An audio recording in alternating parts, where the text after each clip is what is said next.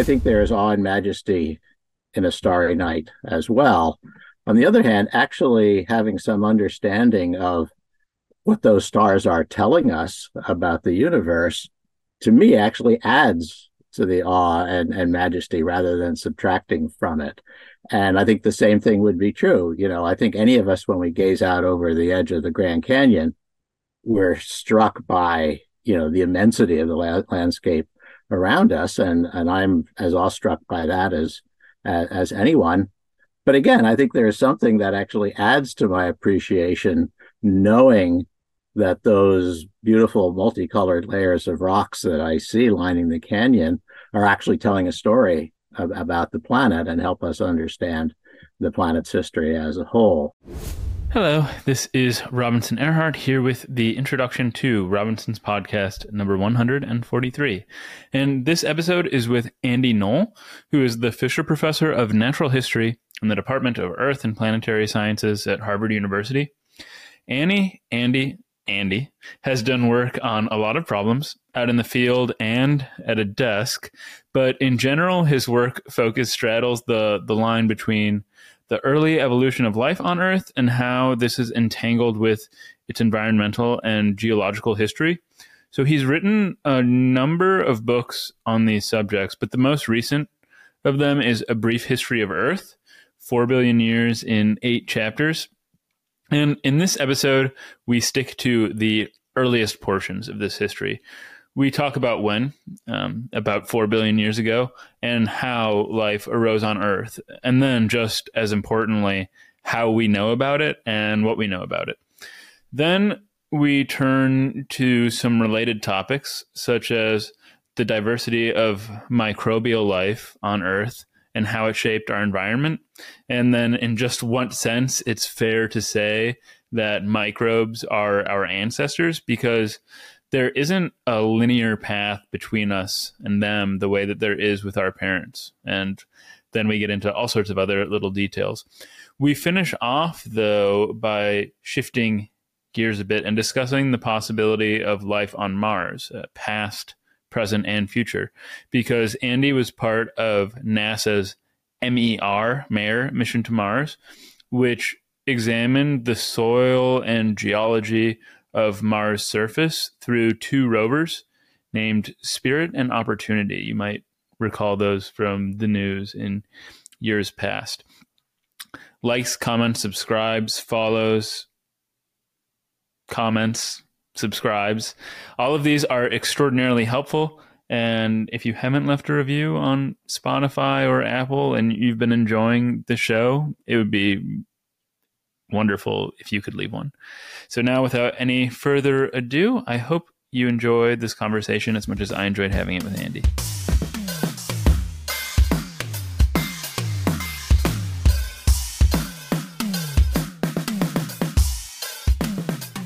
The prologue to one of your books, Life on a Young Planet, it begins with a poem by Walt Whitman. I've got it pulled up here, and it happens to be one that I really love. I used to have it memorized, but that was a long time ago. So if it's okay with you, I'd like to read it and then talk a bit about how it connects to how you think about your work and science more generally before we get to that work.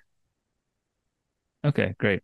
So the poem, which I'm sure some of our listeners will be familiar with, is When I Heard the Learned Astronomer. When I heard the learned astronomer, when the proofs, the figures were ranged in columns before me, when I was shown the charts and diagrams to add, divide, and measure them, when I sitting heard the astronomer where he lectured with much applause in the lecture room, how soon unaccountable I became tired and sick, till rising and gliding out I wandered off by myself in the mystical moist night air, and from time to time looked up in perfect silence at the stars. So, yeah, I think one of the things that whenever you write, you're always trying to understand how you might get into the subject. And at the time, this is 25 years ago, I had been reading Whitman. I like Whitman very much, but this particular poem struck me because as at least as I read it, it seemed to be saying that somehow knowledge gets in the way of understanding the awe and majesty of the natural world around us. I mean, either that or he's simply, whining about a poor lecturer, and I don't think he'd bother to write a poem about that. And so I guess, at least as it struck me, I mean, I think there is awe and majesty in a starry night as well.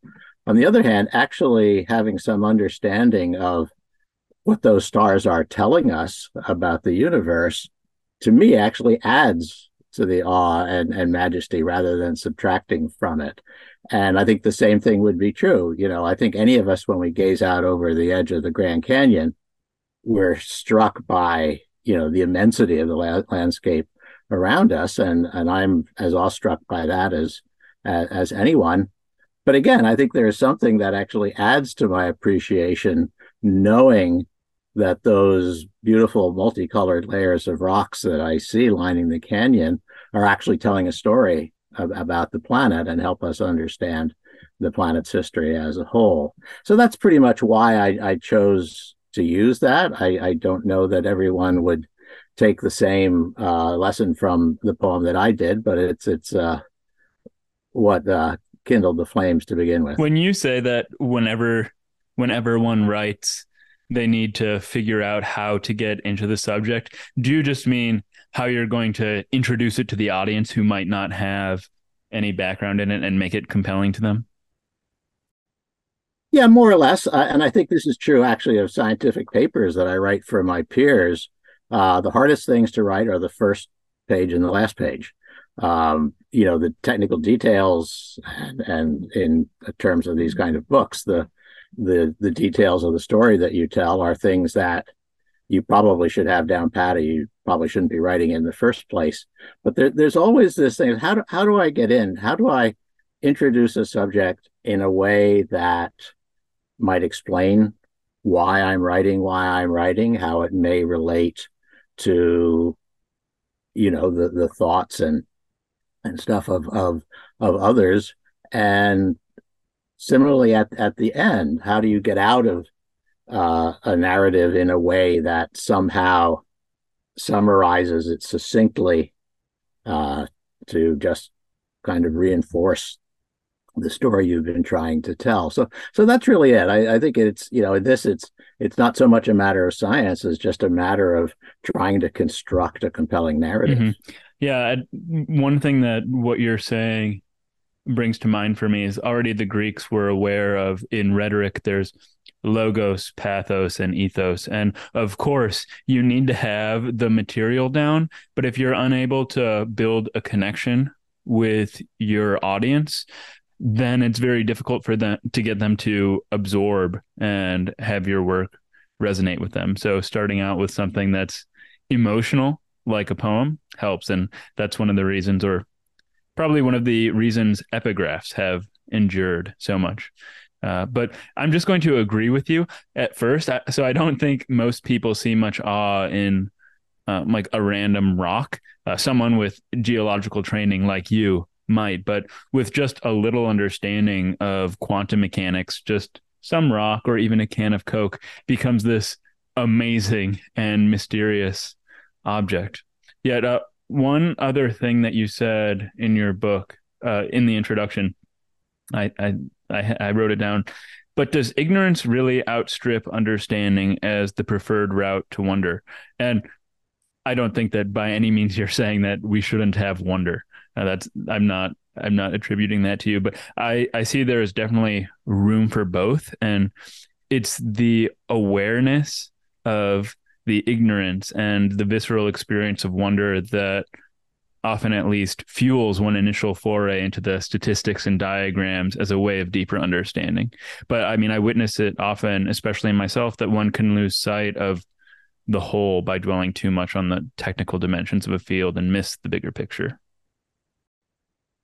Yeah, no, I don't disagree with what you're saying, and it's consistent with what I was hoping to convey in the introduction to that book, that by all means, we don't want to lose our sense of awe and wonder at the world around us, and for many of us, it is that awe and wonder that inspires us to travel down the roads of science to begin with. I just sort of felt that somehow in his poem, Whitman was perhaps shortchanging what the knowledge part can do. Because to me, knowing something about the universe and the stars and that really adds to the awe and wonder. So that maybe ignorance isn't the right word because it touches off too many flames, but I think that the more understanding we have of the world around us, the more we will appreciate its wonders because they're just as wonderful if you understand them as if you Hmm. don't. Absolutely. As we're about to get into, I mean, your books are filled with wonderful pictures. They're particularly wonderful for someone like me who hasn't visited some of the sites like that in Namibia in the background, where if I were just to look at these pictures, I would see striated rocks. But with the aid of microscopes and the accompanying explanations in the text, you realize, wow, these are filled with fossilized remains of creatures very different from us, some of which are still almost they have relatives that are extant, but in many ways they're quite different from anything we know today. But a nice way, I think, to start off this conversation will be to put some of these massive numbers around the age of the universe, life, the big shifts in climate and chemistry in perspective before we begin to delve into the specifics. First of all, I think the universe is generally thought to be around 13.7 billion years old at present, though this number is subject to change pending the constant refinement of cosmological models. But how old is the Earth and how long has life been around?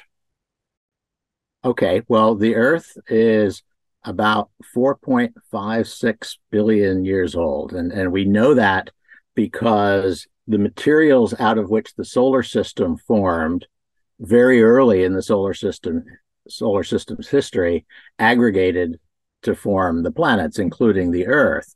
And some of the materials from that earliest stage of the solar system that did not aggregate into planets became, in the fullness of time, meteorites that struck the Earth. And so we can actually use radioactivity to date those. And so the age of the Earth, being a little more than 4.5 billion years old, is very well established. Now, the hard part with life is that we literally have no rocks from the first 500 million years of Earth history. And the reason for that is that, when we were talking earlier, you get the sense that Earth records its own history in things like sedimentary rocks.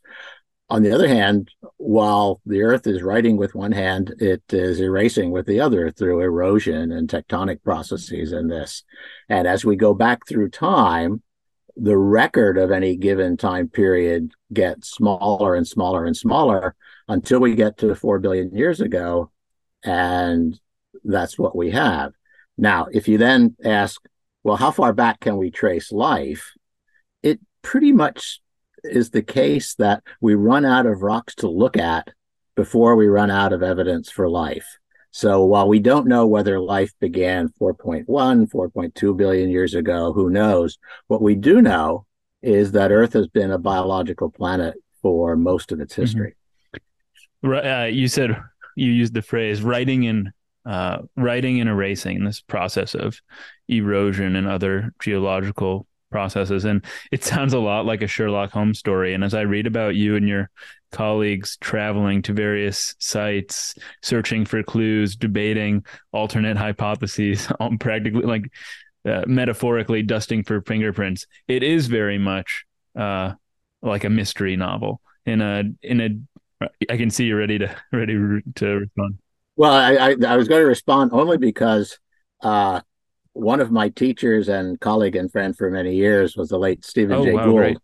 And one of my favorite essays by Steve is one where he is trying to explain how science actually works. And he did it by comparing two different detectives. One was Sherlock Holmes, for whom everything is deductive and logical, and you come upon the right answer because you've exhausted all the other possibilities. And the other was Peter Wimsey, the detective of Dorothy Sayre, and he recounts Wimsey just sitting in his easy chair, completely befuddled by what he's come across as evidence, and he pours himself a glass of wine, and then in a moment the wine glass goes crashing to the floor and everything makes sense. And Steve's point was that we all would like to think that science works like Sherlock Holmes, but in truth, it probably works more like Peter Wimsey, that you just don't understand things and then just something slips into place. It might be something you see on an outcrop, under the microscope, a chance comment somebody else makes, and then it all fits. Well, this will take us on a bit of a tangent, but I don't know, maybe 10 years ago, read some of Stephen Jay Gould's work and Richard Dawkins, these sorts of people, when I was just learning about this world of evolutionary biology, but he hasn't been around for a while. Naturally, I haven't had the chance to have him on the podcast. Most of what I know about him, his character is from other writers, like he comes up in Daniel Dennett's work often. But I understand that he was a big character and he was a huge figure in the intellectual culture of the academy. What was he like? What was working with him like? Well, I had a long association with Steve. When I was in graduate school, he was one of my committee members, and he was a young scientist at the time and really making his uh, scientific reputation, which was in many ways to infuse some modern concepts of evolutionary biology into our thinking about the fossil record, although at the same time, he was actually a very gifted historian of science, and in a way, really unpacking for the rest of us the thinking that had through time led to current concepts. And in those days, he was wonderful. He was always available. He was full of thoughts, generally thoughts that would help you a great deal. And then I went off, taught at Oberlin College for 5 years. And then when I came back to Harvard, for years, Steve and I used to teach courses together. And that was great fun too, because he was always very interactive with the students. I think through time, Steve became more concerned about writing than generating new paleontological knowledge, but that's okay. He was a gifted writer, and so we all benefit from his writings. But all in all, I guess I feel privileged to have known him and been a friend and learned from him for 30 Right. years. I know that one of his books that I read, I don't recall the title. You might know, or maybe he wrote many on this subject, but was on the Burgess Shale, which, Right. yes. Wonderful Life. And that I can see immediately how it makes important contributions to the connection of evolutionary biology and the fossil record. But so I think you said that, maybe you didn't say, maybe I'm just recalling this from reading, that life, even though the Earth is about 4.56 billion years ago, life is thought to have been around for about 4 billion years, which is on that order, which is a very long time. And to put that number in perspective, how long have the macroscopic forms of life, so like fish, plants, fungi, been around? And when did the microscopic creatures essentially have to cede ground to them? Well, the first thing to say is that we still live in a bacterial world. And I think I said it in Life on a Young Planet, that animals are the icing on evolution's cake, but bacteria are the cake. And I think that's true. The world would do just fine without plants and animals. It did so for 3.5 billion years. On the other hand, the world would not wind down very quickly in the absence of bacteria, since they have all sorts of metabolic processes that are not found in more complicated animals like plants and animals. So I'm a rigorous defender of the bacteria. Now, that said, while there's still 30 tons of bacteria on this planet for every ton of animals, about I think the oldest macroscopic animal fossils that we know of are about 575 million years old. So, of that 4 billion year history of life, 85% of it is microbial. And animals are latecomers. Plants and animals both get on land more on the order of 450 to 400 million years ago. So, what we consider the modern world, even in its broadest aspects, is a fairly an evolutionary latecomer. And it won't surprise you to know that there are actually environmental correlates to that. Until about 600 million years ago, it seems that the amount of oxygen in the atmosphere and oceans was very low. And for various reasons we could discuss, oxygen starts a trajectory toward its current high level about the same time when we first start seeing animals. And then it really, has the great push through to reach modern levels of oxygen on the same time scale that we start having plants and trees and things that will actually contribute to coal, which is important because when organic matter is made by taking CO2 and water and producing organic matter and oxygen. If you bury the organic matter to form coal, the oxygen has nobody to dance with and can accumulate in the atmosphere.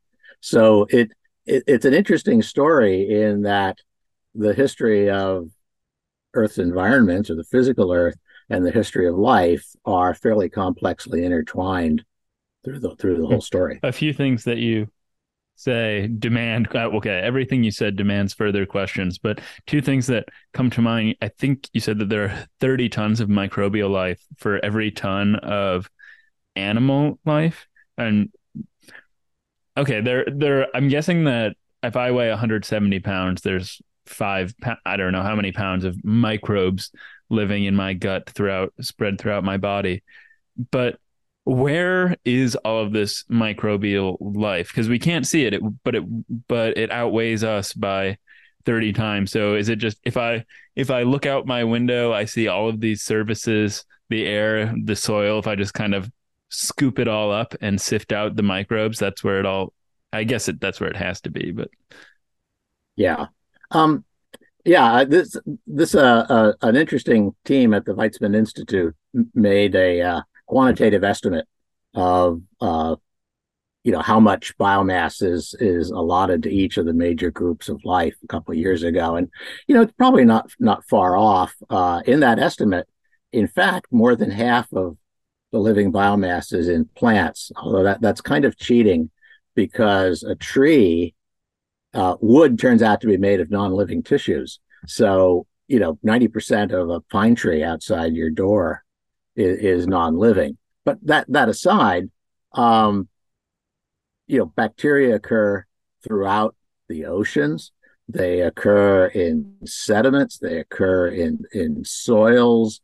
They occur in the subsurface of the earth. There's a fairly robust subsurface microbial biota, and so when you add it all up, they're all over the place. And you're right that by weight you are mostly a human, but by cell number or individuals or cell number, you are probably mostly bacteria. Well, the other thing that I wanted to touch on is you said that things would wind down very quickly without bacteria. And just historically speaking, it's kind of amazing that for thousands of years of biology, though we might want to say that biology started with Aristotle, so 2000 years and some change. It's amazing that biologists had to attempt to make sense of the circle of life, to speak figuratively, without the faintest clue of the most crucial part of the ecosystem, because they had no idea that these things were around. But I think this will come up more if we have a chance to touch on how your work connects with astrobiology. But the Earth was not, as you've already indicated, at its conception endowed with the atmosphere that we currently enjoy, and rather it was fashioned over time by geological and importantly biological processes. So just starting again, putting us in perspective, what was the Earth like 4 billion years ago when around that time the first life arose? Okay, well, one of the things we've known from the chemists who have done prebiotic chemistry experiments over the years is that none of the experiments that are designed to generate from physical precursors, simple physical precursors, the building blocks of life work if there's oxygen around. Just doesn't happen. Um, and so, even just from that experimental perspective, it suggests that the early Earth would have been oxygen poor.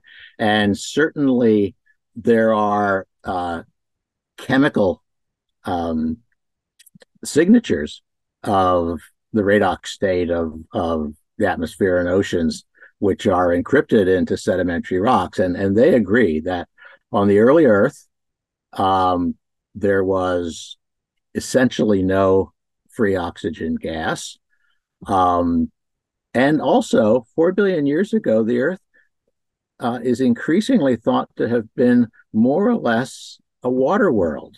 That is, that if you had looked at the Earth from, some satellite platform, you would have seen a global ocean with volcanoes sticking up here and there, and maybe a little bit of things that are made of the same kind of crust as continents.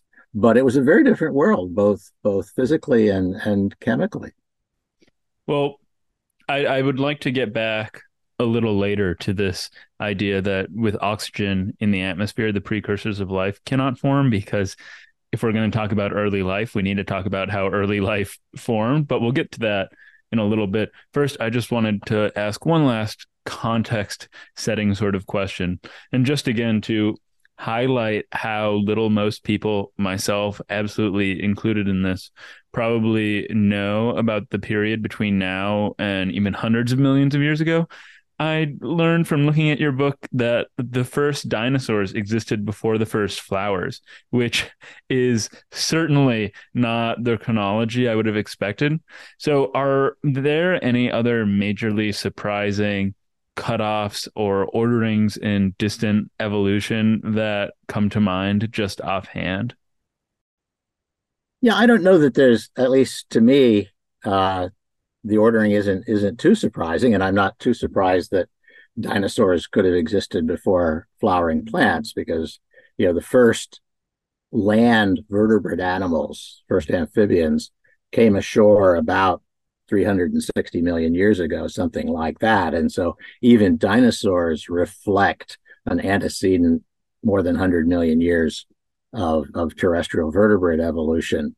I think what is interesting is the role that, again, physical processes play in shaping the evolutionary trajectory, because as many of your listeners may know, the reason we don't have dinosaurs today, if you don't count birds, which are actually genealogically dinosaurs, um, dinosaurs were wiped out by a meteorite that pummeled the Earth 66 million years ago. And our familiar world of mammals really only took shape in the aftermath of that. Animals diversified mightily once dinosaurs were out of the picture. So again, it's very hard to get away when you look at the history of life without thinking about the history of the physical world. And it's equally hard to explain the history of the physical world without considering life. Well, I have used the word perspective a seemingly inordinate amount of times in this conversation already, but when you're dealing with these time scales, it's crucial.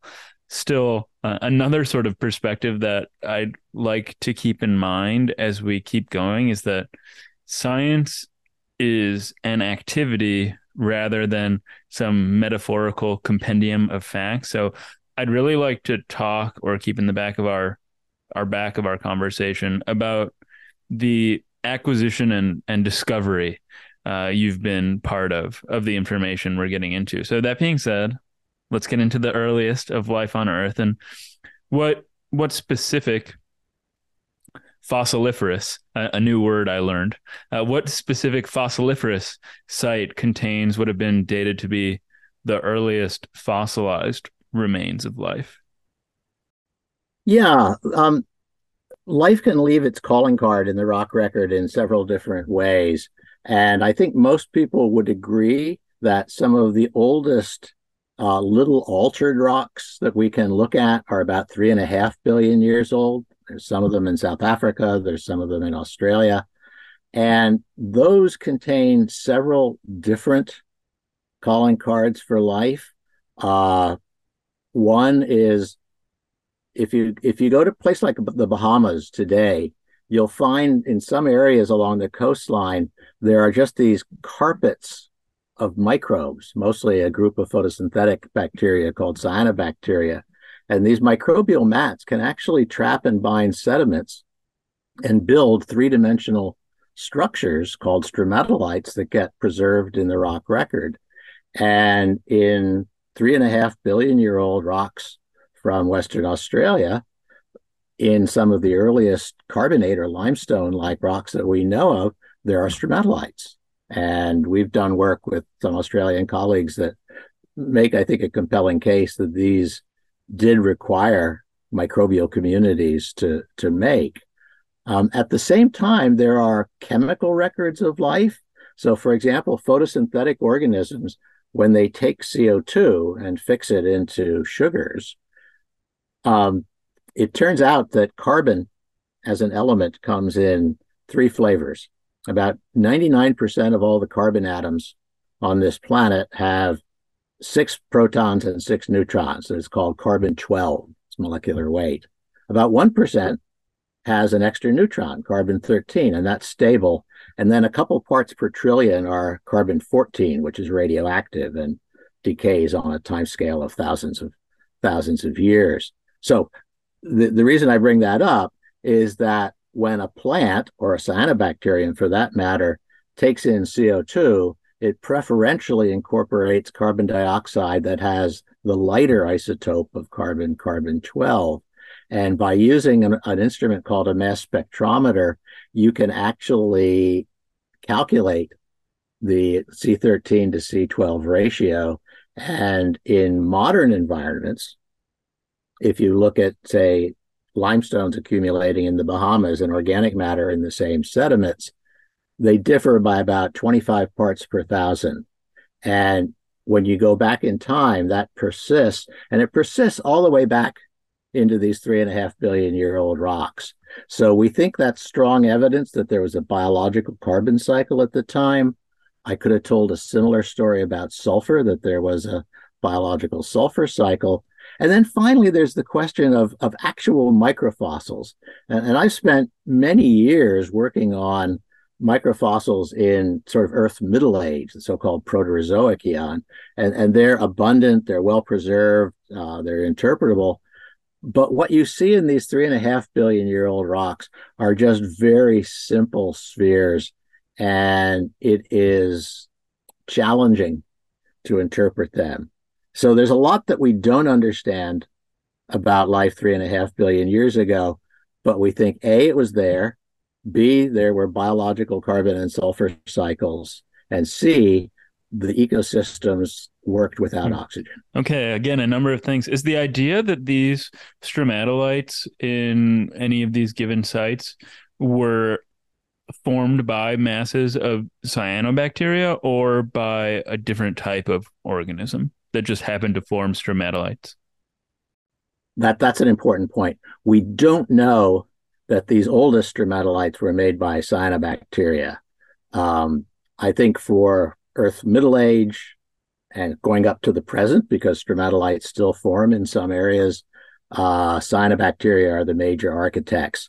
But it's possible that some other kind of bacterium, in fact, something that may no longer exist, was important 3.5 billion years ago. And then you already indicated this, but there is controversy over some of these findings. And what I find myself wondering is what are the sorts of alternatives that could make sense of the simultaneous presence of stromatolites, the ratio of carbon-13, the sulfurous evidence, the difficult to interpret potential microfossils that are spherical in nature. What compelling evidence or what compelling alternatives are there that could account for this?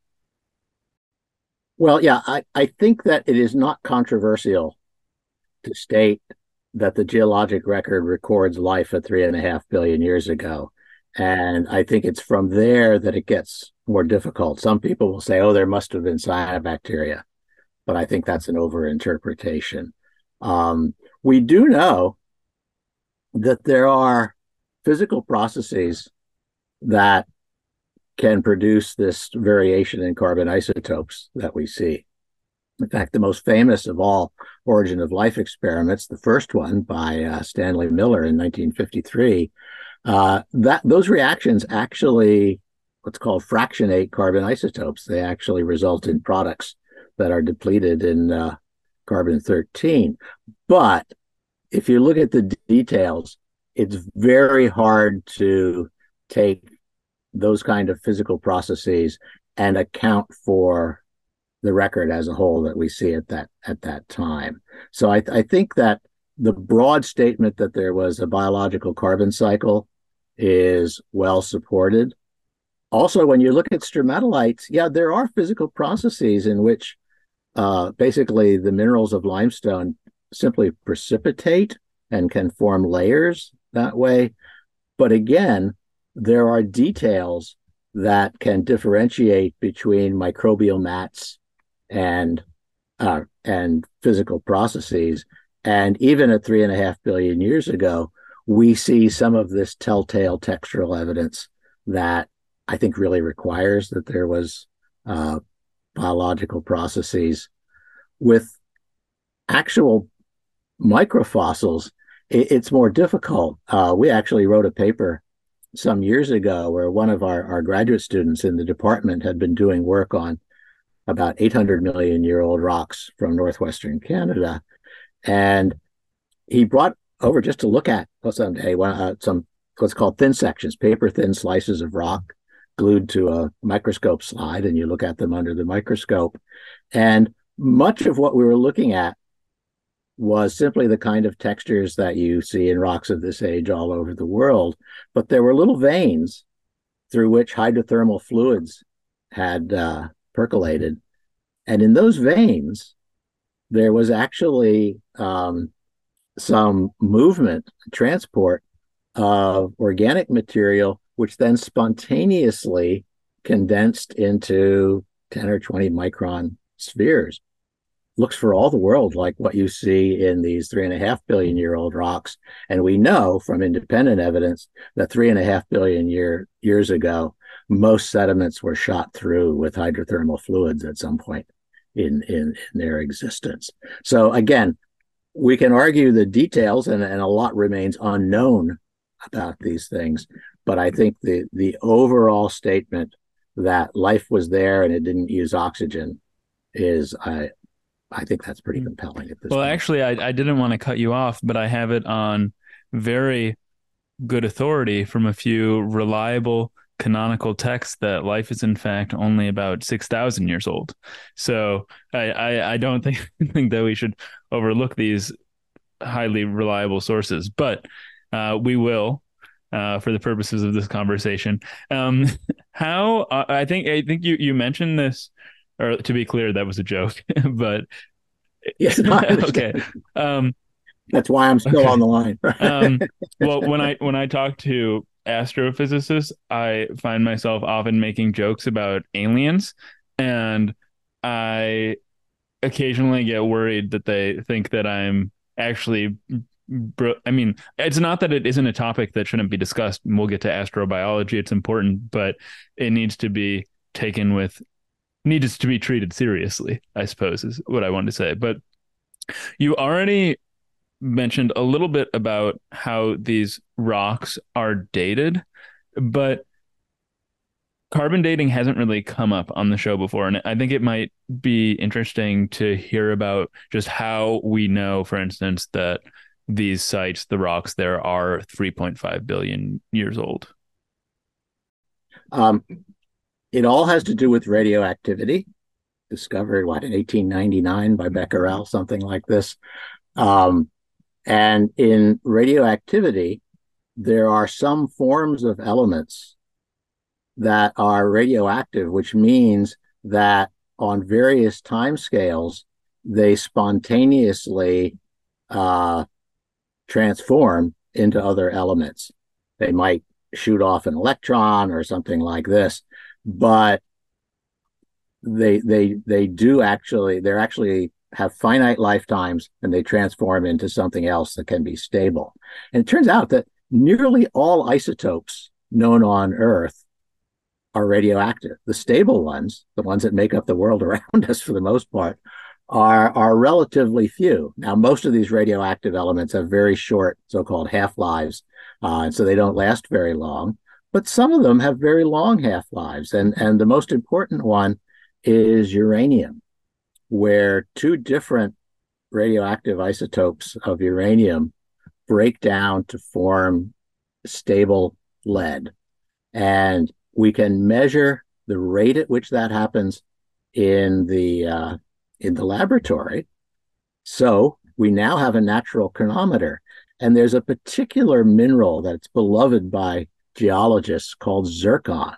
It's what, if you ever have cubic zirconium jewelry, we're talking about zircons.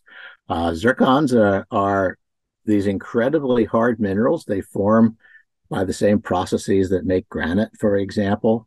And uh, what's interesting about them is that the crystal lattice of a zircon as it forms can incorporate uranium, but it cannot incorporate lead.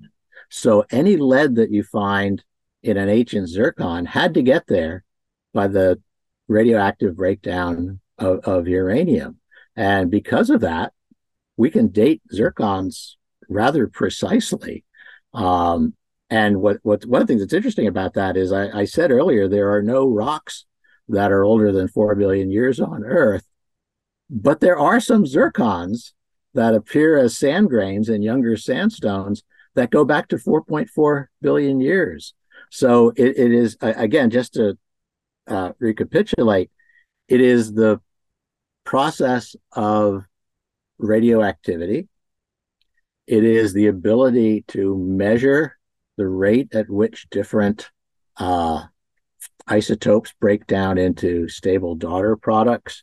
And it is then the geologic field work that allows us to go out and date rocks. So, for example, if you look at the rocks behind me, um, near the base of that cliff down by the river in this region, there are volcanic ash beds. And those volcanic ash beds actually have zircons in them. And the zircons are something like 546 plus or minus 1 million years old. So that gives us a precise datum, if you will, that helps us to calibrate the rock record. And whenever you see a geologic time scale, it's the result of thousands of geologists over many decades going out, finding volcanic rocks in places that allow us to correlate them with fossils or climatic events, and we build up the time scale from that. If there are no rocks that are 4.5 billion years old on Earth, though we do have some zircons, why, if the rocks that we do have and have found good evidence for life in them, even if the nature of that life is still a bit questionable, why is it reasonable on this basis to conjecture that life originated half a billion years earlier, even though, of course, at those timescales it's fuzzy? But why half a billion years? Yeah, there are some so-called metamorphic rocks, that is, rocks that have been subjected to originally sedimentary rocks that have been subjected to heat and pressure. And rocks back to at least 3.9 billion years old do show evidence of this carbon isotopic signature that we see elsewhere. So it's only one line of evidence. It's nicer to have multiple ones, but we basically see nothing in the preserved rock record that is easily associated with an abiological world. So, if you tell me, well, it was really 3.9 billion years ago, fine. I mean, 4 billion years is a number that's brooded about because it's about the biggest, or the simplest large number that you can associate with this. But yeah, sure, there's a fair amount of uncertainty. I think most models for the evolution of the Earth's surface suggest that there would have been liquid water well before 4 billion years. And so, the origin of life could have taken place very early. We just don't know. One other thing about the origin of life and life on Earth that I think bears thinking about is that when people think about life in the universe, they commonly think about, is it likely or unlikely that life will begin on a given planet or moon? And for all we know, it may actually be fairly simple. I think it's worth at least considering that what is potentially unusual about Earth is not that life began here, but that it's persisted for 4 billion years. That is not a given for any planetary system. And it may, it's certainly what led to technological humans in the long run. And it may be something that is much less widespread than the origin of life on different planets. Now, my knowledge on the scholarship of life's immediate origins is pretty much limited to some of Richard Dawkins' books, in which he describes a hypothetical process in the primordial ooze of this world in which molecules, through a process of natural selection, become increasingly complex and develop primitive self-replication abilities. And then these self-replicating proto creatures then develop modes of protection, so primitive cell walls, for instance. And on this goes until something like the early creatures we've just been discussing arose. So how closely does this picture I just described correspond to the origins of life on our planet as you see it? Of course, not entertaining in this case the panspermia hypothesis, and because you already mentioned this a little when you said that the early chemistry wouldn't have happened with oxygen in the environment. Yeah, yeah. There's actually a very rigorous and vigorous laboratory research effort on so-called prebiotic chemistry, and in a sense, it is, as you've described, a perspective that goes back to the Miller-Urey experiment, which really kicked this whole chapter in scholarship off. And that is what Stanley Miller did was basically took ammonia, water, methane, missing something, CO2, and put them in a flask and ran sparks through them to simulate lightning passing through the early atmosphere. And, after this was going for a fairly short time period, he started noticing brown gook accumulating on the sides of his beakers. And when he analyzed that, there were a number of amino acids that had been created.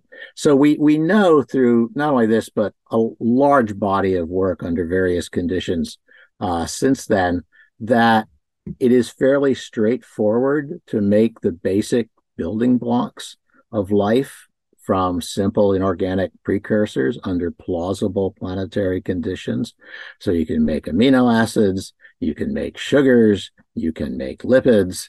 And in fact, people have now succeeded in even making, the materials that make up DNA and things like this. So getting those precursors is fairly simple. Now, it gets more challenging when you start to link them together into functional entities that actually interact with one another, so that, when you replicate your own DNA, you need proteins to do that work.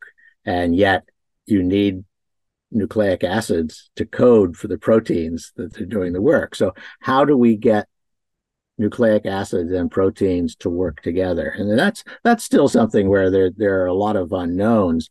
But one of the things that's kind of fun is an idea that's been around since the 1970s, but seems to have a new life, is that many proteins actually function with the help of what are called cofactors. Some of the vitamins are cofactors, for example. And many of those cofactors actually have a chemistry that it resembles that of, DNA or RNA. And so some people think, and I think it's, you can't prove it, but it's not unreasonable, is that early on, you do, as Dawkins described in your statements, have nucleic acids that can self-replicate. And we do know now that some nucleic acids can actually function like enzymes. We usually think of proteins as enzymes, the things that actually do the work in the cell. But some nucleic acids can do that. And through time, we seem to have, it may be that the intermediate in leading to the world of proteins was some of these cofactors that, maybe that the amino acids of the proteins were originally there to stabilize the cofactors and then became the most important part of it. And so all of these things are possible. Progress is being made on a year by year basis yet, but I think getting that interaction between proteins and nucleic acids that is the basis of modern life, we're not quite there yet.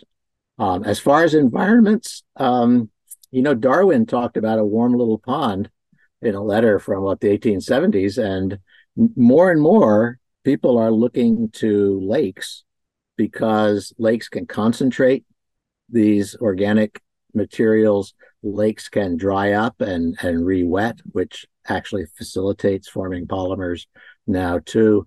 So we actually live at a moment in the history of thinking about the origin of life where there are insights coming from various perspectives, ranging from Earth history to experimental chemistry to insights from molecular biology that are, slowly putting things together. We know a lot more than we did when I was a boy, and I suspect that we'll know a lot more when the boys born today and the girls born today are my age.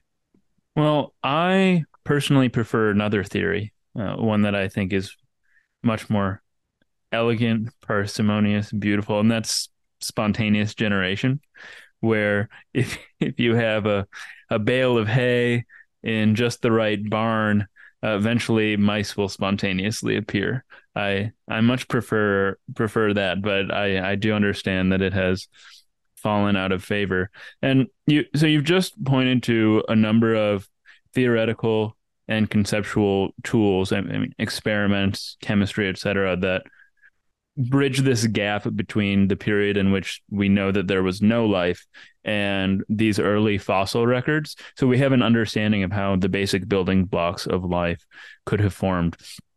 Beyond this, are there any sorts of structures or features of the early proto-life that we have a pretty good idea of how they might have formed? So, for instance, I have the understanding that maybe a primitive light sensing mechanism, we can understand how that might have formed, or something like flagella, little ways that tiny creatures can propel themselves about.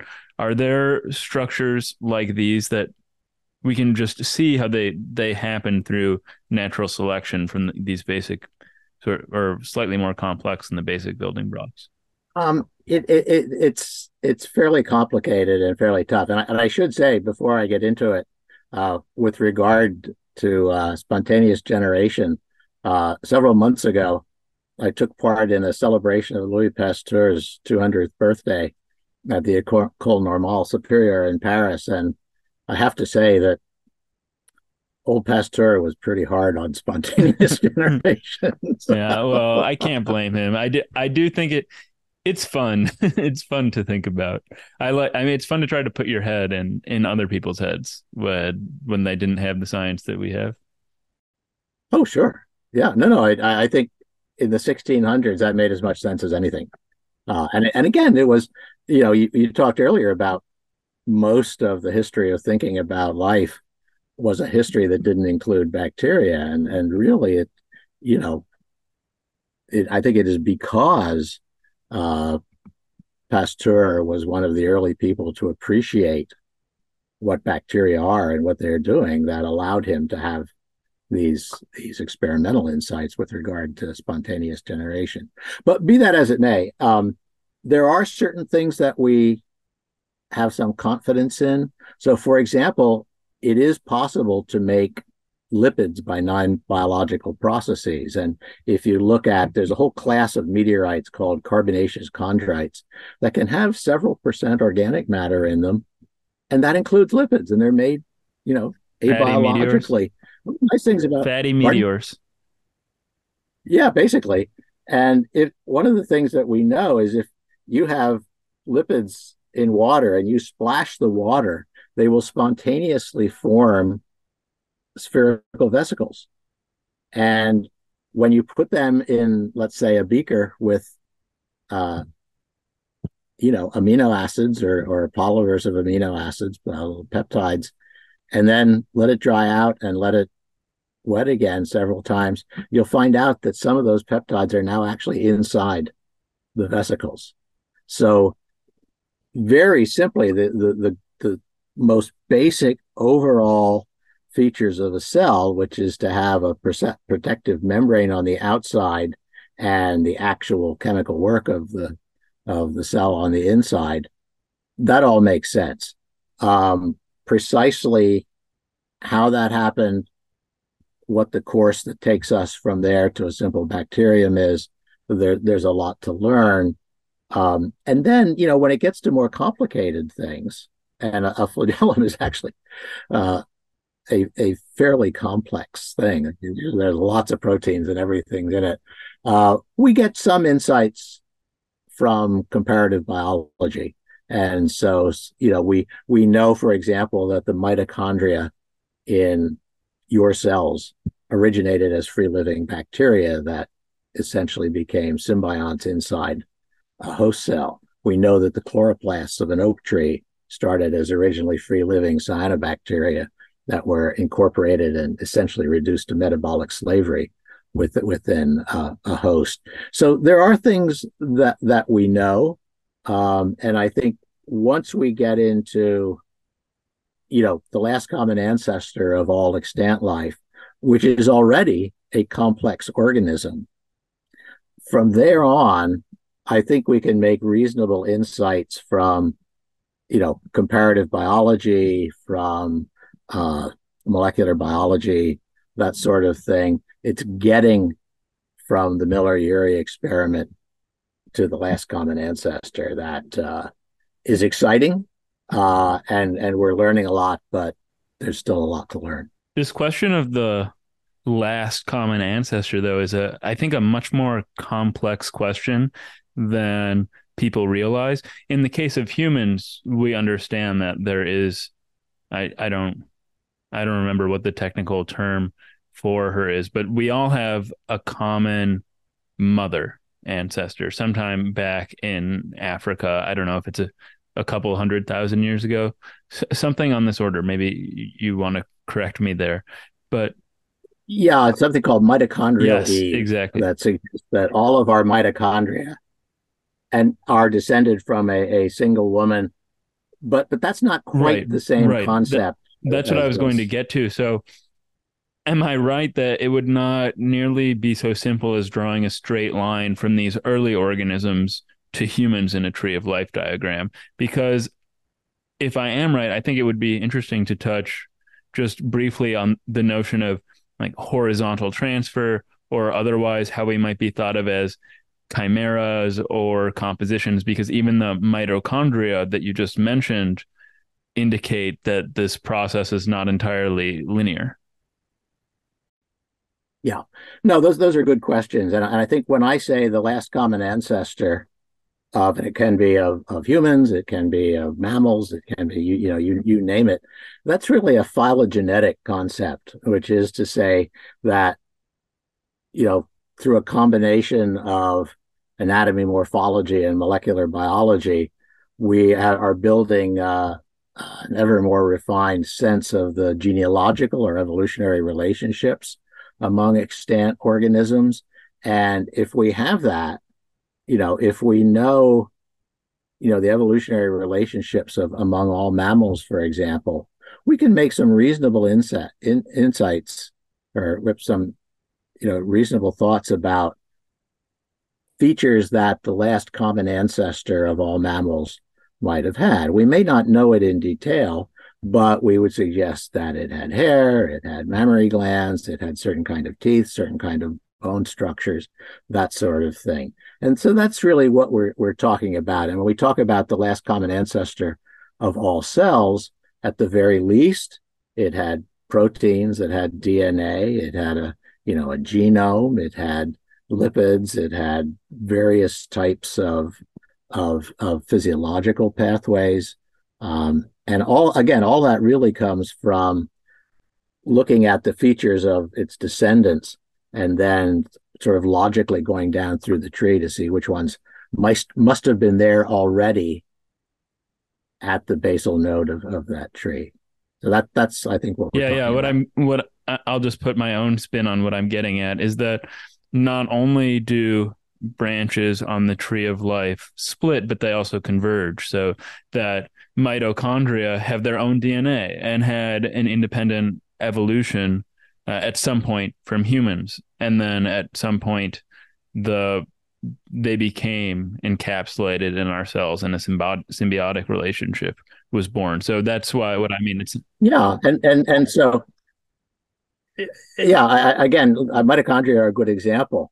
We know because we can look at their sequence structure of their DNA that the ancestors of mitochondria belong to a group called the alpha proteobacteria. And so if you draw a tree of alpha proteobacteria, one of those branches is the mitochondria. And that allows us to make some inferences about what the ancestor of that mitochondrion might have looked like. And as far as we know, if we then look at the tree of eukaryotic life, that is, organisms that have membrane bounded nuclei, the last common ancestor of all extant eukaryotic organisms had mitochondria. So we can argue about how they got there, and there's a lot of debate about some of those details. But I think we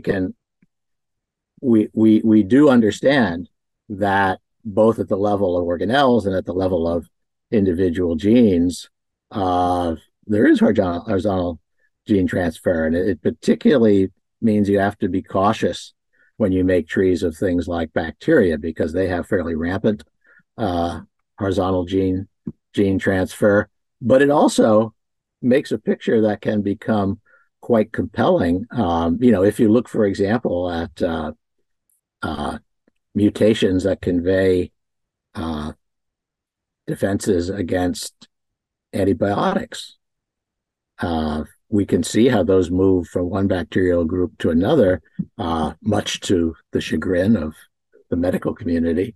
But again, if you recognize that these things occur, there are various ways in which you can dive in and try to get a sense of how they've occurred, when they've occurred, what the consequences are for the groups that they now invade, if you will. And that's a very mhm. exciting field. A few thoughts. One are this whole discussion of horizontal transfer and mergings of the tree of life and branchings.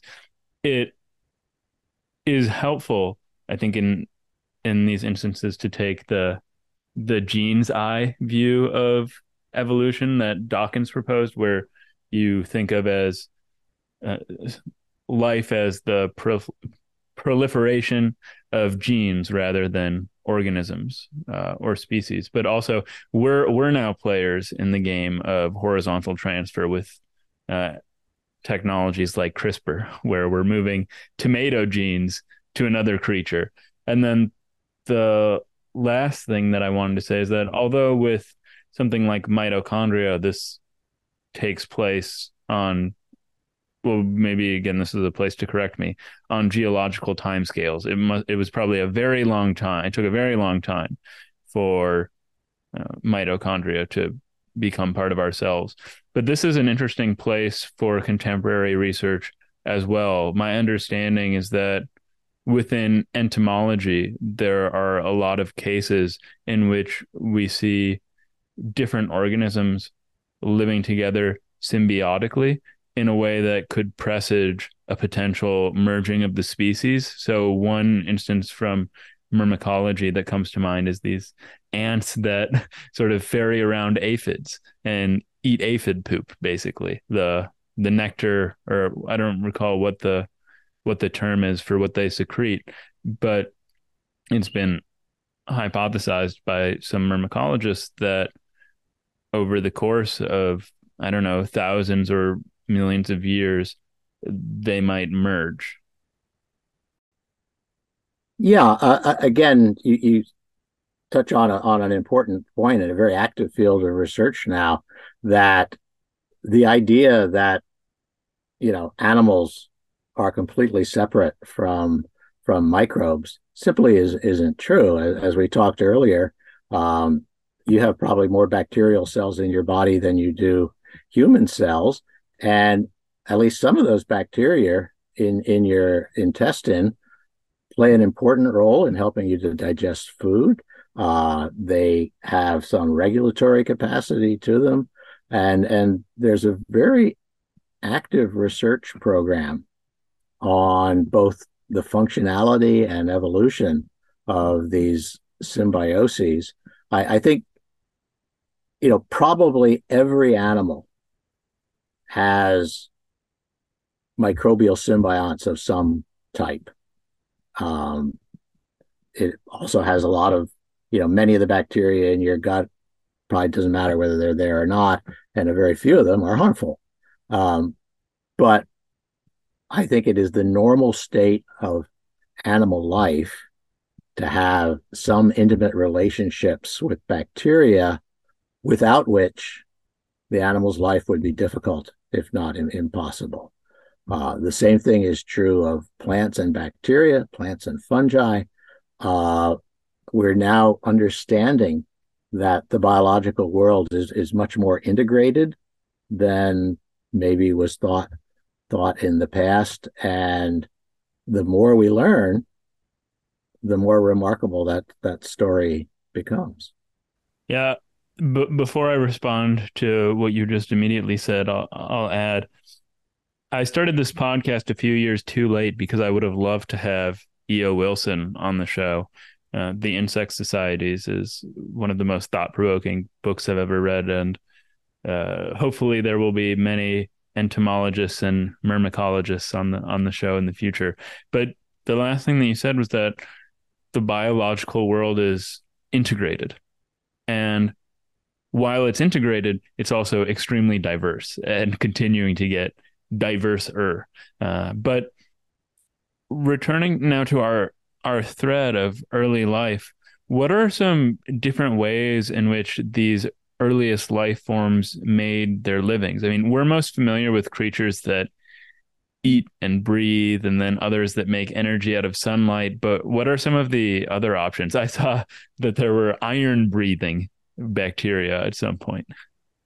There still are. They're probably in Oh, your house. huh.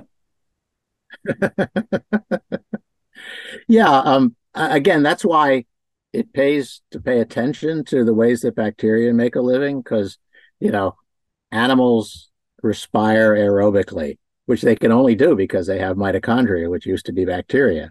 Plants photosynthesize, which they can only do because they have originally symbiotic cyanobacteria for photosynthesis. But when you get into bacteria, many of them can respire in the absence of oxygen because they can use other oxidants, things like sulfate, uh, oxidized iron, some nitrate, uh, as oxidants for respiration. There are 6 or 7 different kinds of photosynthesis that don't use water as a source of electrons and don't generate oxygen. There are metabolisms that only bacteria and their cousins, the archaea, can do, like chemosynthesis, that is something like photosynthesis, in which you fix CO2 into organic matter, but the energy comes from chemical reactions rather than sunlight. And so if you look back at those, again, I think there's considerable uncertainty about what early metabolisms were, but there are at least many people who believe that they did involve very early on carbon fixation via a process that's now only found in some microbes, and probably were chemosynthetic. That is, they took advantage of chemical gradients on the early Earth and used that to drive the fixation of carbon. Now, in some ways, the key um, metabolism to evolve was so-called oxygenic photosynthesis, which we always think of as green plant photosynthesis, although we really ought to think about it as cyanobacterial photosynthesis, because they're the only group of organisms ever to evolve it de novo. And in that one, um, water supplies the electrons needed to reduce CO2 to organic molecules, and oxygen is given off as a byproduct. And that, without that evolutionary event, we would never have come to have an oxygen-rich planet. So it's just maybe the primary example of Earth's physical environment having a strong dependence on the activities of organisms. I'm not sure if the nominalization of something that undergoes chemosynthesis is a chemosynthesizer or a chemosynthete. I prefer chemosynthete, I think, for just aesthetic purposes, but I'd like to talk about them for a minute. Do we have reason to believe that there were extremophiles already early in Earth's history? I was actually pleasantly surprised to see that a Stanford researcher once proposed that places like super hot deep sea vents may have been among the only places on Earth to survive at times in Earth's early history, such as when it was being bombarded by meteors. Yeah, I think it's reasonable to think that on a relatively short time scale, which on the time scale we're talking about could be tens of millions of years, if not hundreds of millions of years, life figured out how to exploit almost every habitable environment. Now, not every environment is habitable. It can be too hot, it can be too dry, it can have too large concentrations of salts, you name it. But there are organisms, as you mentioned, that are called extremophiles because they live, frankly, in environments that we can't. And some of those on the deep sea, where pressures are high, live at temperatures above 100 degrees 113. Celsius. Yeah, something like that. There are ones that live in very salty environments, and so all that is a matter of natural selection, for membranes that can sustain activity under these conditions. There's a lot of things that go on, but I think the evidence, at least from the world we see today, is that life has been very versatile in its ability to evolve, uh, forms that can be sustained in what for us are unusual environments. And again, if you turn all that around, what it really says is that humans and animals in general are actually not very good at exploiting extreme environments, whereas bacteria have done it for billions of Hmm. years. Yeah, we to leave our equatorial home regions, we just the only things we really picked up were new clothes and air conditioning, and that hasn't gotten us that far. Unlike tardigrades, which can, my understanding is they can persist pretty much everywhere, and they don't need new clothes or air conditioning for it. But Yeah, but I'd rather be a human, me too, to be me honest. too.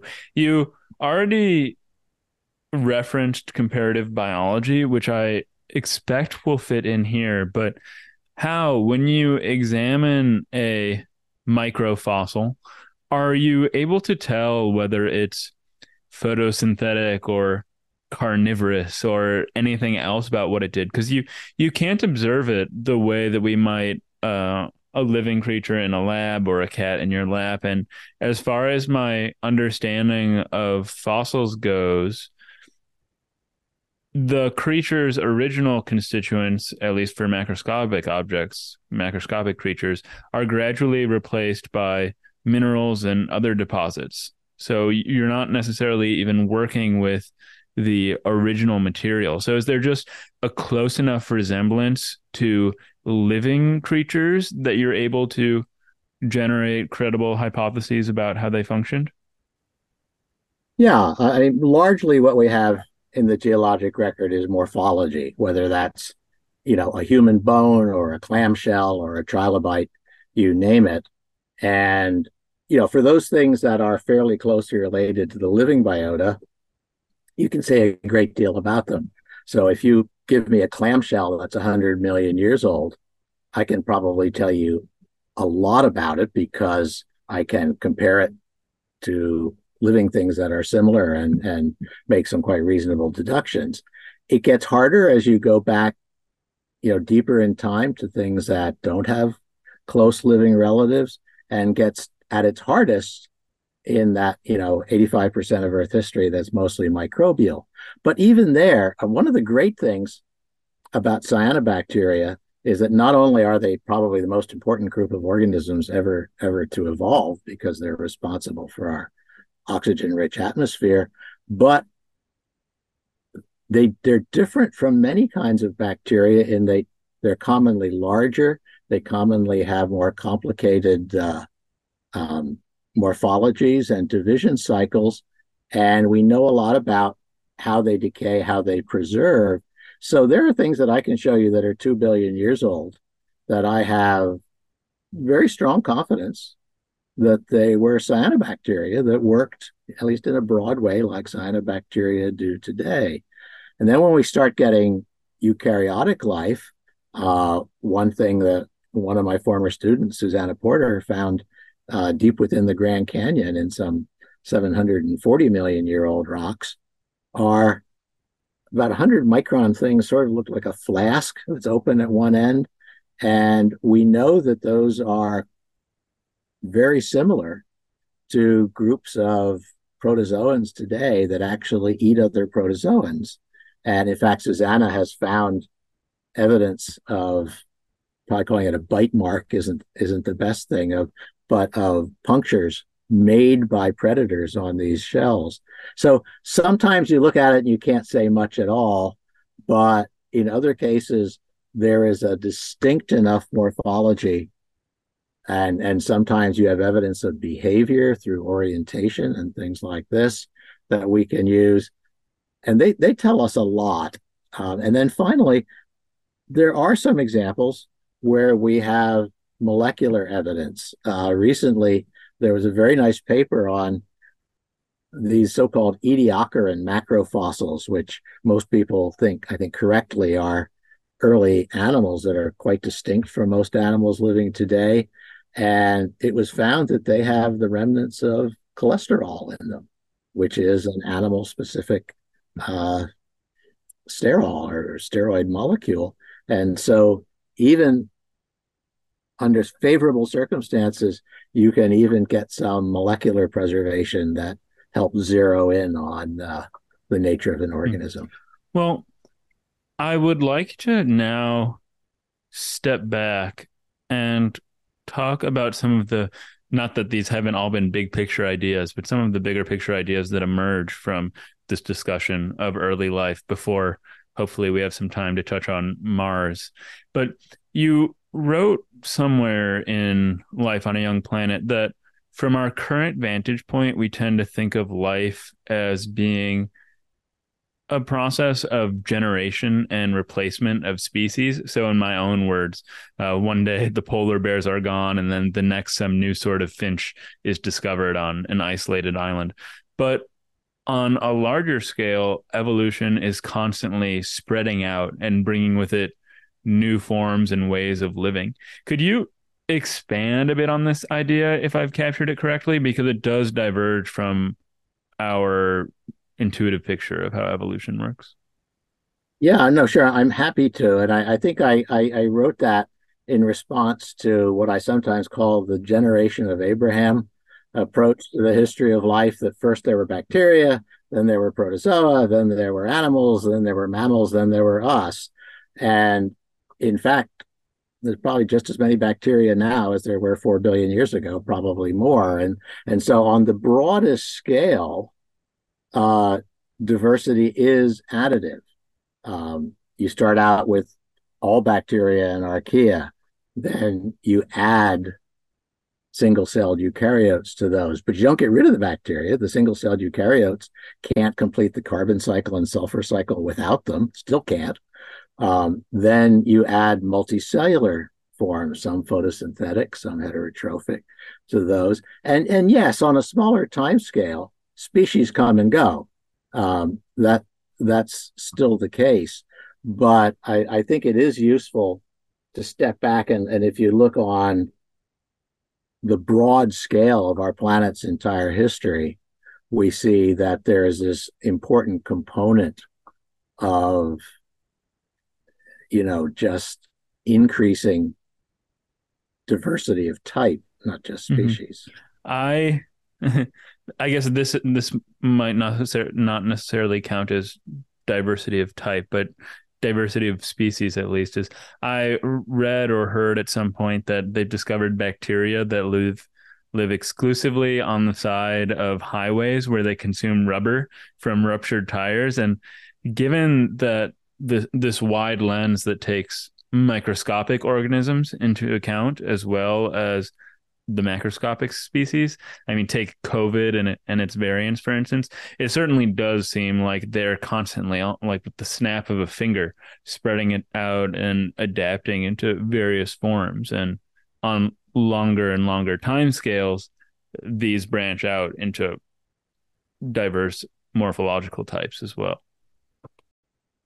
Yeah, I mean, you touch on an important point, and that is products of the human presence on Earth have created new environments that microbes have exploited, and there is now very active experimental effort to try and exploit those bacterial capacities for the benefit of humans. So, for example, there are any number of labs that are trying to find out whether we can use bacteria to break down plastics in the ocean, for example, bacteria to clean up oil spills. So, in a sense, yes, it is, I think, fitting and proper to just see what what remarkable evolutionary capacities bacteria have. And it is also, I think, reasonable to think that it's worth understanding those because they, at least some of them, could be put to service for the betterment of the Yeah. human I condition. would feel much more morally comfortable enslaving hordes of bacteria to do our work than horses or other intelligent animals.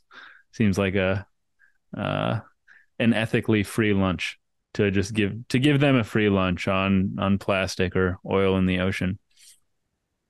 Yeah, it's going Yeah. to happen. Another theme that we've touched on, particularly with reference to the cyanobacteria and oxygen generation. But organisms and the environment co-evolve, as I mentioned earlier, and as I think will come up again as we talk about Mars. But is there a way of summarizing just how the atmosphere has shifted on a wide scale over the past billions of years on Earth? Like, what role do prokaryotes play in all of this beyond maybe just oxygen? What have the general shifts been? Right. So the first thing to know is that the only source of oxygen on this planet that is sufficiently large to oxygenate the atmosphere and oceans is photosynthesis. And so the amount of photosynthesis that goes on depends on nutrient availability, which itself is related to physical processes on Earth. Um, and also, if I have a photosynthetic organism here that takes CO2 and water and makes organic matter and oxygen, and then I have a respiring heterotroph like you and me over here that takes organic matter and oxygen and respires it back to CO2 and water, that's a zero sum game. And so the way you break that zero sum is, again, through geologic processes where organic matter produced by photosynthesis, either directly or indirectly, gets buried in sediments. And then that creates the possibility that oxygen will increase in the environment. So, what that tells us is that the process of photosynthesis, the nutrient availability that tells us how much photosynthesis is possible and who's doing it.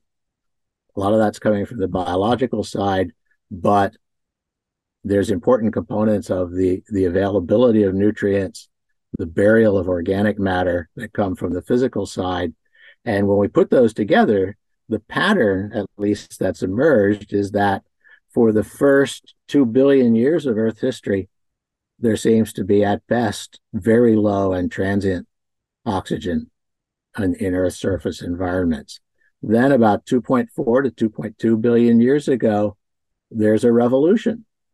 And now the atmosphere has some oxygen, the surface ocean does, although most of the deeper ocean remains oxygen free. And that certainly required cyanobacteria. It also happens at a time when continents are emerging above sea level, and so we have more weathering and erosion of nutrients into the ocean. So I think it probably represents an interplay of Earth and life. The amount of oxygen that accumulated actually wasn't that much, maybe 1 or a couple% of today's levels. And that may have fluctuated a bit through time, but it doesn't start going up permanently until, around 600 million years ago, and that's when chemical signatures tell us oxygen is starting to go up. We see a fundamental change in Earth's phosphorus cycle at that point, which means there's more nutrients becoming available. We have evidence of that oxygen is going up, and that's on the timescale we start to see macroscopic animals, which need relatively high oxygen concentrations to function. And again, that still didn't bring us to modern levels, probably something like 10 or 15% of today's levels. But then by about 400 million years or so ago, during the Paleozoic era, so-called, we have evidence that oxygen is going up to essentially modern levels. And as I said, I think earlier, that coincides with the evolution of land plants, which have some decay-resistant tissues that accumulate in sediments, giving us coal and things like that. So on the long run, then it looks like you can divide Earth history into kind of 3 chapters: no oxygen, a little oxygen, and a lot of oxygen. And the boundaries between those 3 chapters do seem to represent places where, in various ways, the physical and biological Earth are starting to interact in new ways. That gets us to exactly where I wanted to go. We've skipped a lot to reach the present, but with the exception maybe of some of the experimental research programs we've talked about with regard to figuring out the early processes the processes that led to early life and perhaps their relationship to synthetic biology. Most of our conversation has been backward looking and backward looking at that. But granted that your expertise in what's happened over the past billions of years of life, how does it equip you to think about what's going on in Earth's life and atmosphere today that other biologists or zoologists might not be attuned to? And I know that this is a huge subject that we don't have time to get into all the nitty gritty of, but I just like a general idea. Yeah, well, I'd be hesitant to say that other biologists aren't attuned to this, but I do think that aspects of the past do provide a distant mirror that helps us to understand what the rest of the 21st century and beyond may be like. Some years ago, um, I got interested in what is the largest known mass extinction at the end of the Permian period, 252 million years ago. And I just started thinking about what might cause this. And I was very taken by the fact that geologists had done a very good job of documenting the facts of the extinction and some of the environmental changes, but not a very good job of relating that to who died and who survived. And it struck me that that was a little bit like going to a murder scene and not looking at the victim. Um, and so what I did was it struck me that some of the physical processes going on might have produced a lot of carbon dioxide. And we now know, we didn't at the time, but we now know that this is the time when some of the largest volcanism that we know of in the history of the planet took place. And it would have spewed immense amounts of CO2 into the atmosphere on a fairly short time scale. So what I did with my buddy Dick Bombach was literally we went to the library for 3 months and just read the experimental literature on how do organisms respond when you subject them to high CO2 levels. And it turns out some respond very poorly, some can actually compensate for it. And it turns out that when you divide the living biota up into the things that are vulnerable and perhaps more tolerant of increased CO2, that does an excellent job of actually predicting what did and did not go extinct at the end of the Permian period. And so I think that was probably the first time anyone ever said rapid increase in CO2 could be very bad for the biota. Well, fast forward to the 21st century, and we are now increasing the amount of carbon dioxide in the atmosphere at a geologically very rapid rate. We are seeing the effects of this on the biota, which are very similar in many ways to the effects that we see recorded at the time of the Permian extinction. And it's led to some, in my case, some, very happy collaborations that I recently co-authored a paper with a group in Germany who are probably the leading lab looking at the physiological response to elevated CO2 among marine animals. And I think it shows that, the past does have something to tell us about the future.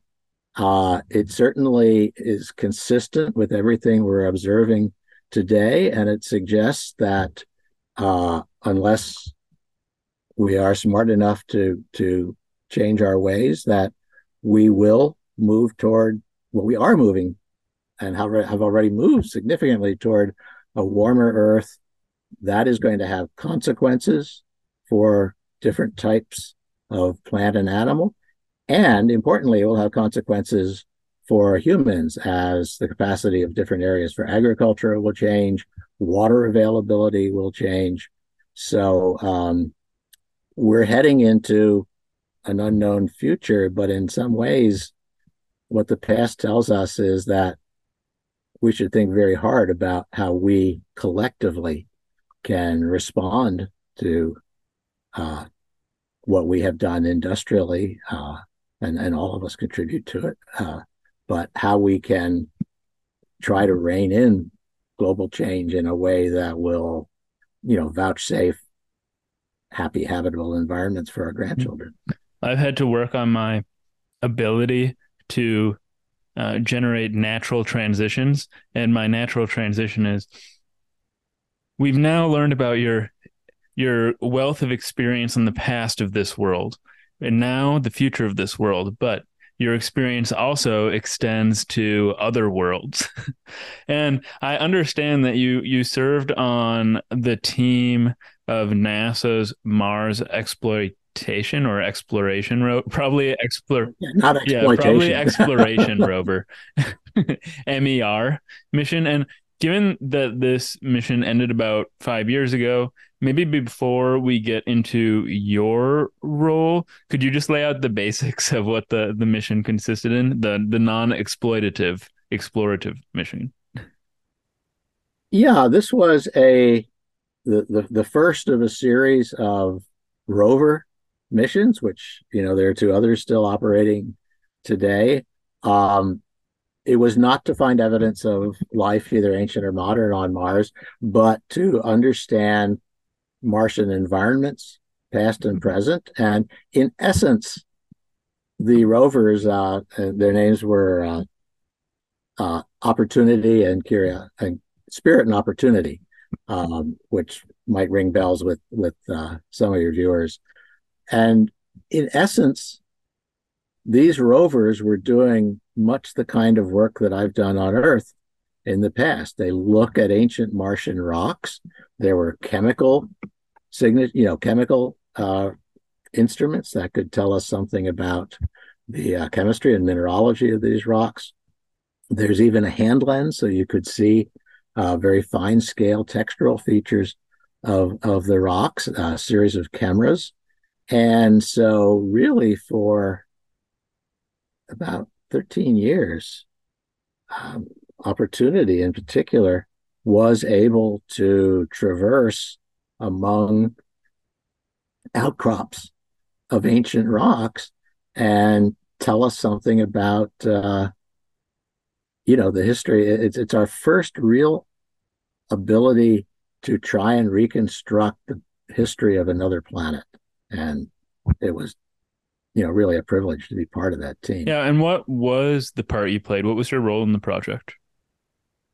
Well, too, I think one of the reasons why I was asked to join the team was simply that I did have this experience of you know trying to understand environmental history from ancient rock. So, along with all the other team members, I was involved in interpreting what the rovers told us on a daily basis.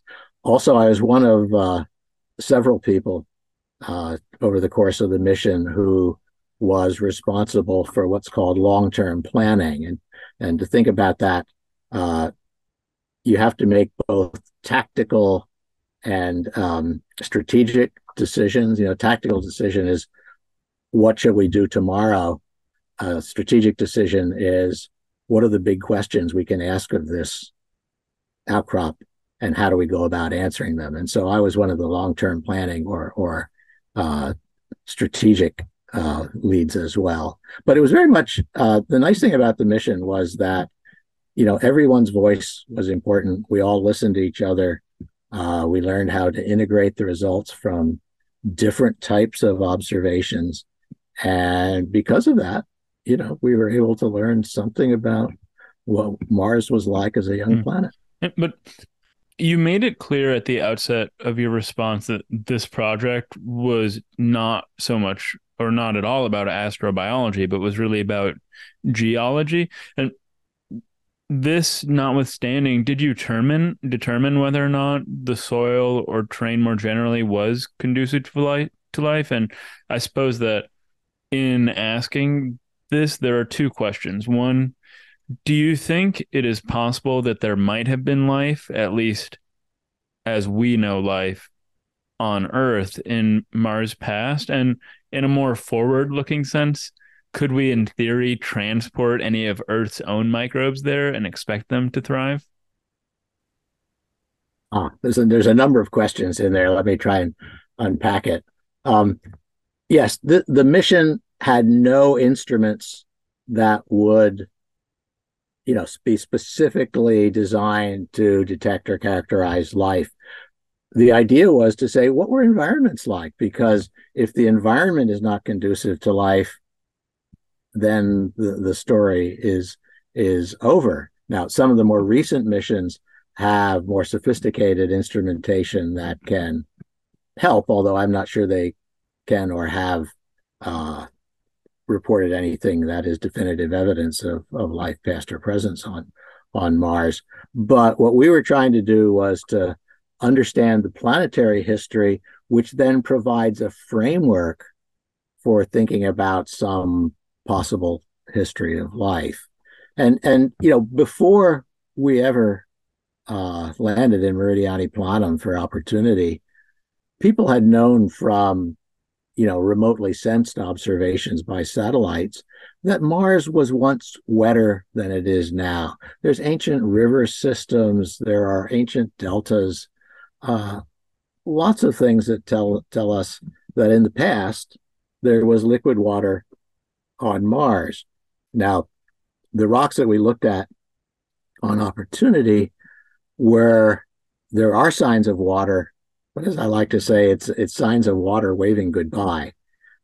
So we have certain mineralogies and features that could only have formed in the presence of water, but they would not persist in or in the I'm sorry, they would persist only in the absence of water. So certain types of minerals form when they need water to form, but if you keep water around, they will transform into other minerals.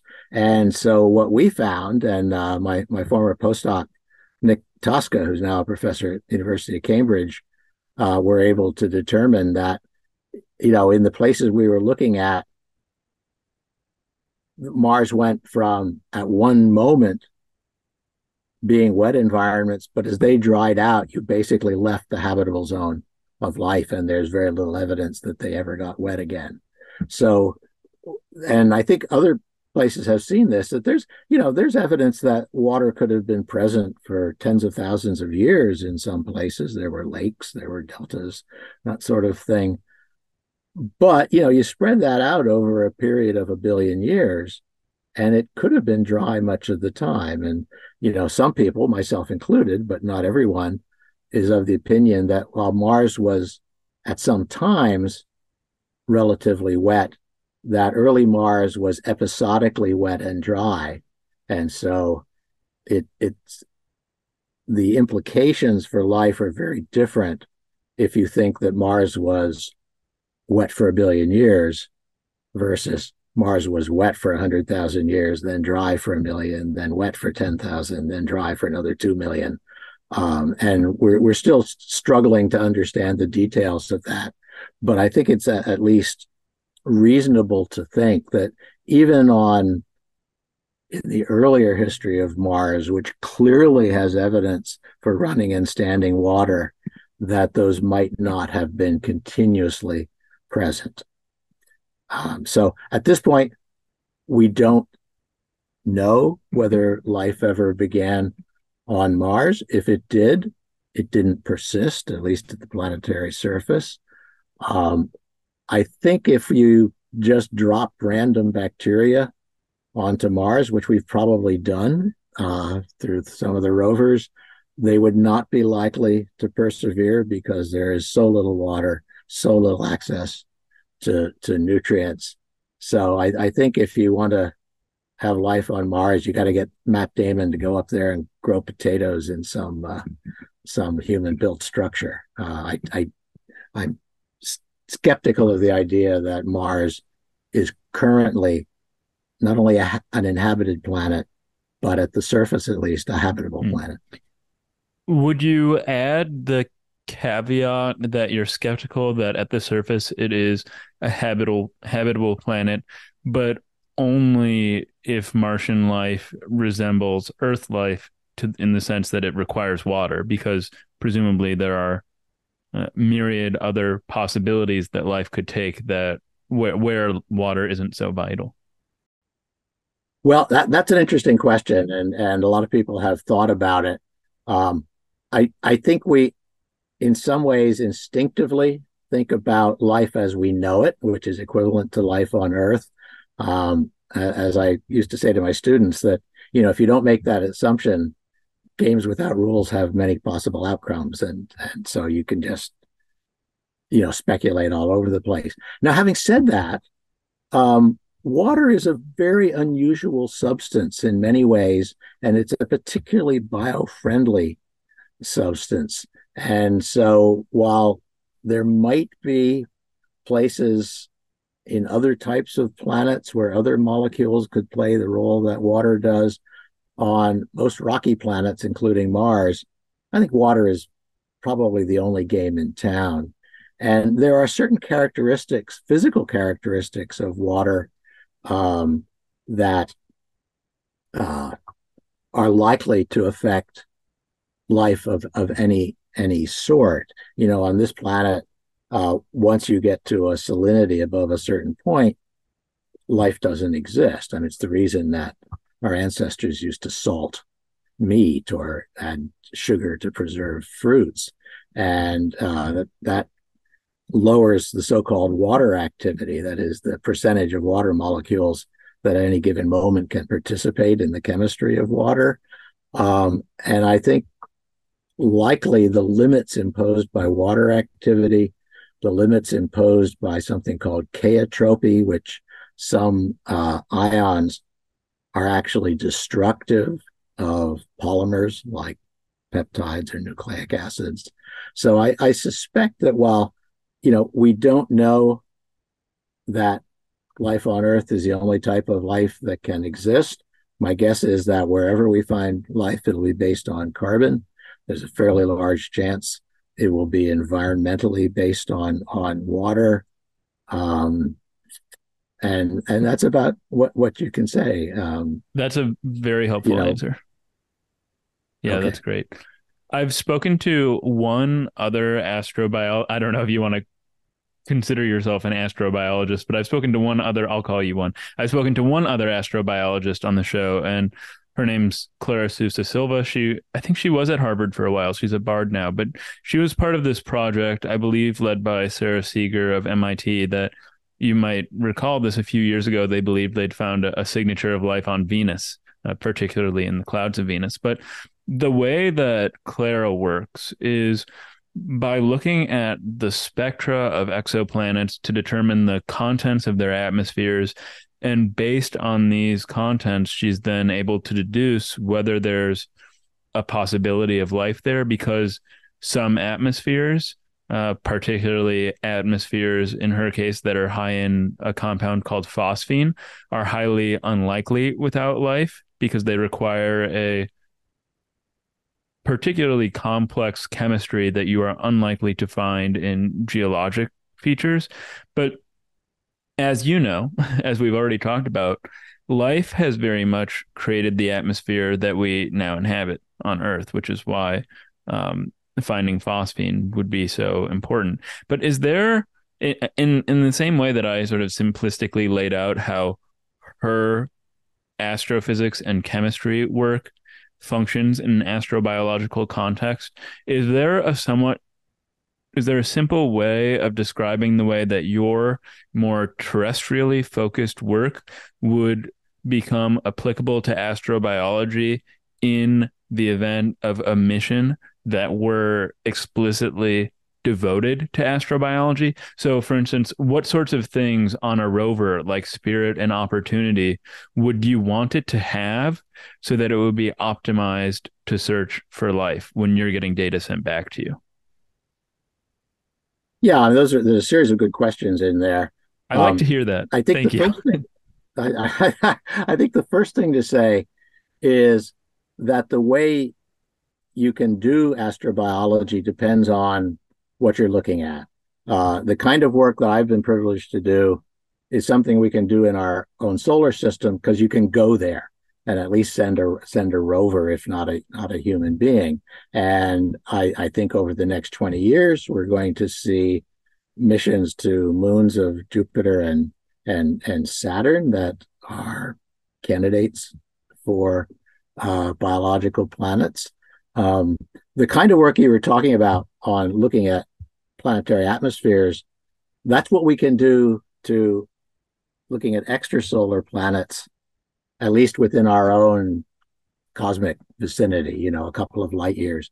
And people like Sarah Seeger and others have made real progress in our ability to actually understand the chemical composition of other atmospheres.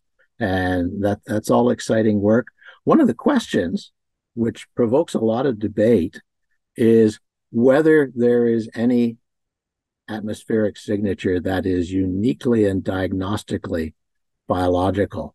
And I have to tell an anecdote here because years ago, I was having dinner with a man named Dave Stevenson, who's a Caltech professor, one of the great planetary scientists of our time.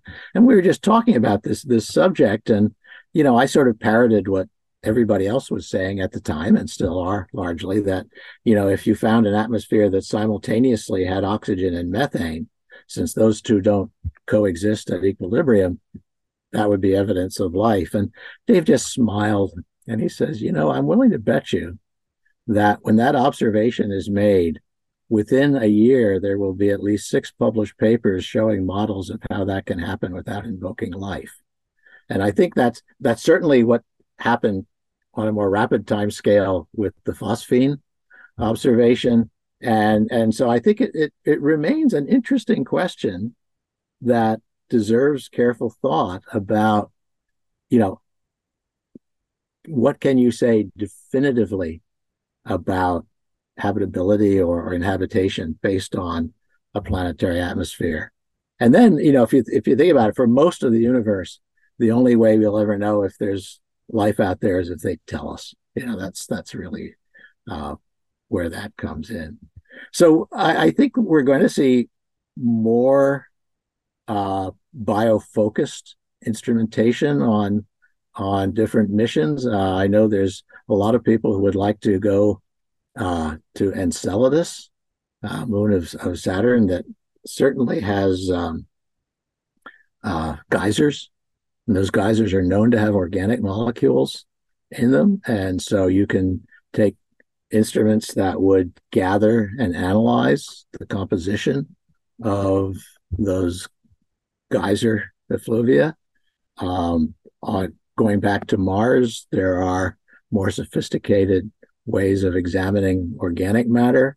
My own feeling is that what we would love to do, and I know it's technologically challenging, would be to actually drill relatively deep holes into the Mars subsurface, where not only is there some possibility that there is a subsurface biota, but more importantly, unlike surficial materials, things at depth might have had less alteration due to interactions with the surface environment. So there's a lot of things that will happen. It is, putting together a mission to any of these places is really challenging. And I admire the people who do these missions and carry them out. But my guess is that over the next 20 years, we will see both increasingly sophisticated and biologically oriented missions within our own solar system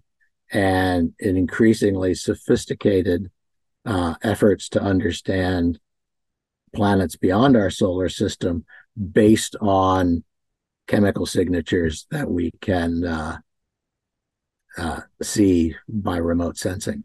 Well, Andy, this has been all around terrific in so many ways. We only touched on a small fraction of your work. I mean, there's a lot that happened between that early life and where we are today. But I am so thankful for your time. This was a great start on this subject for the show, and there's room for so much more about it. So again, thanks for your time. This was really great. Thank you. It was fun. Hold on. If you haven't subscribed, liked, commented, or reviewed, that would be so helpful. And if you haven't yet, you could also follow me on Twitter and Instagram at Robinson Earhart.